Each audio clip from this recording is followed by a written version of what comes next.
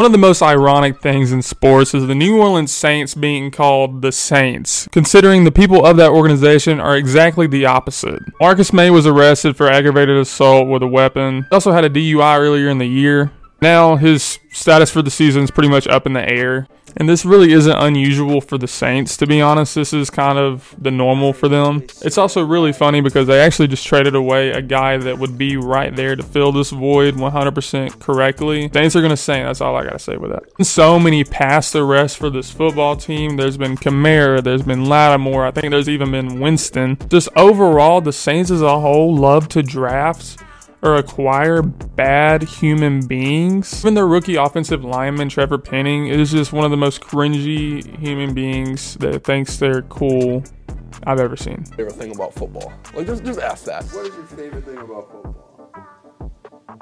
Legally assaulting the person across from me. It's just got to be the shadiest organization in the NFL, and the Browns are kind of right there with them, to be honest. Bountygate scandal, the whole entire ordeal helping the church cover up. I can't say it on camera. It's messed up, man, and this year it's all going to hit y'all at once. I will see you guys week 1.